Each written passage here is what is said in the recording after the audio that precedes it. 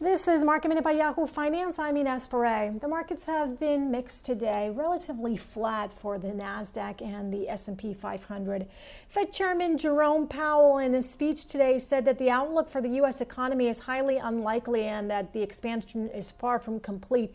He's also calling for more help from Congress, saying there's a low risk of overdoing it when it comes to stimulus help.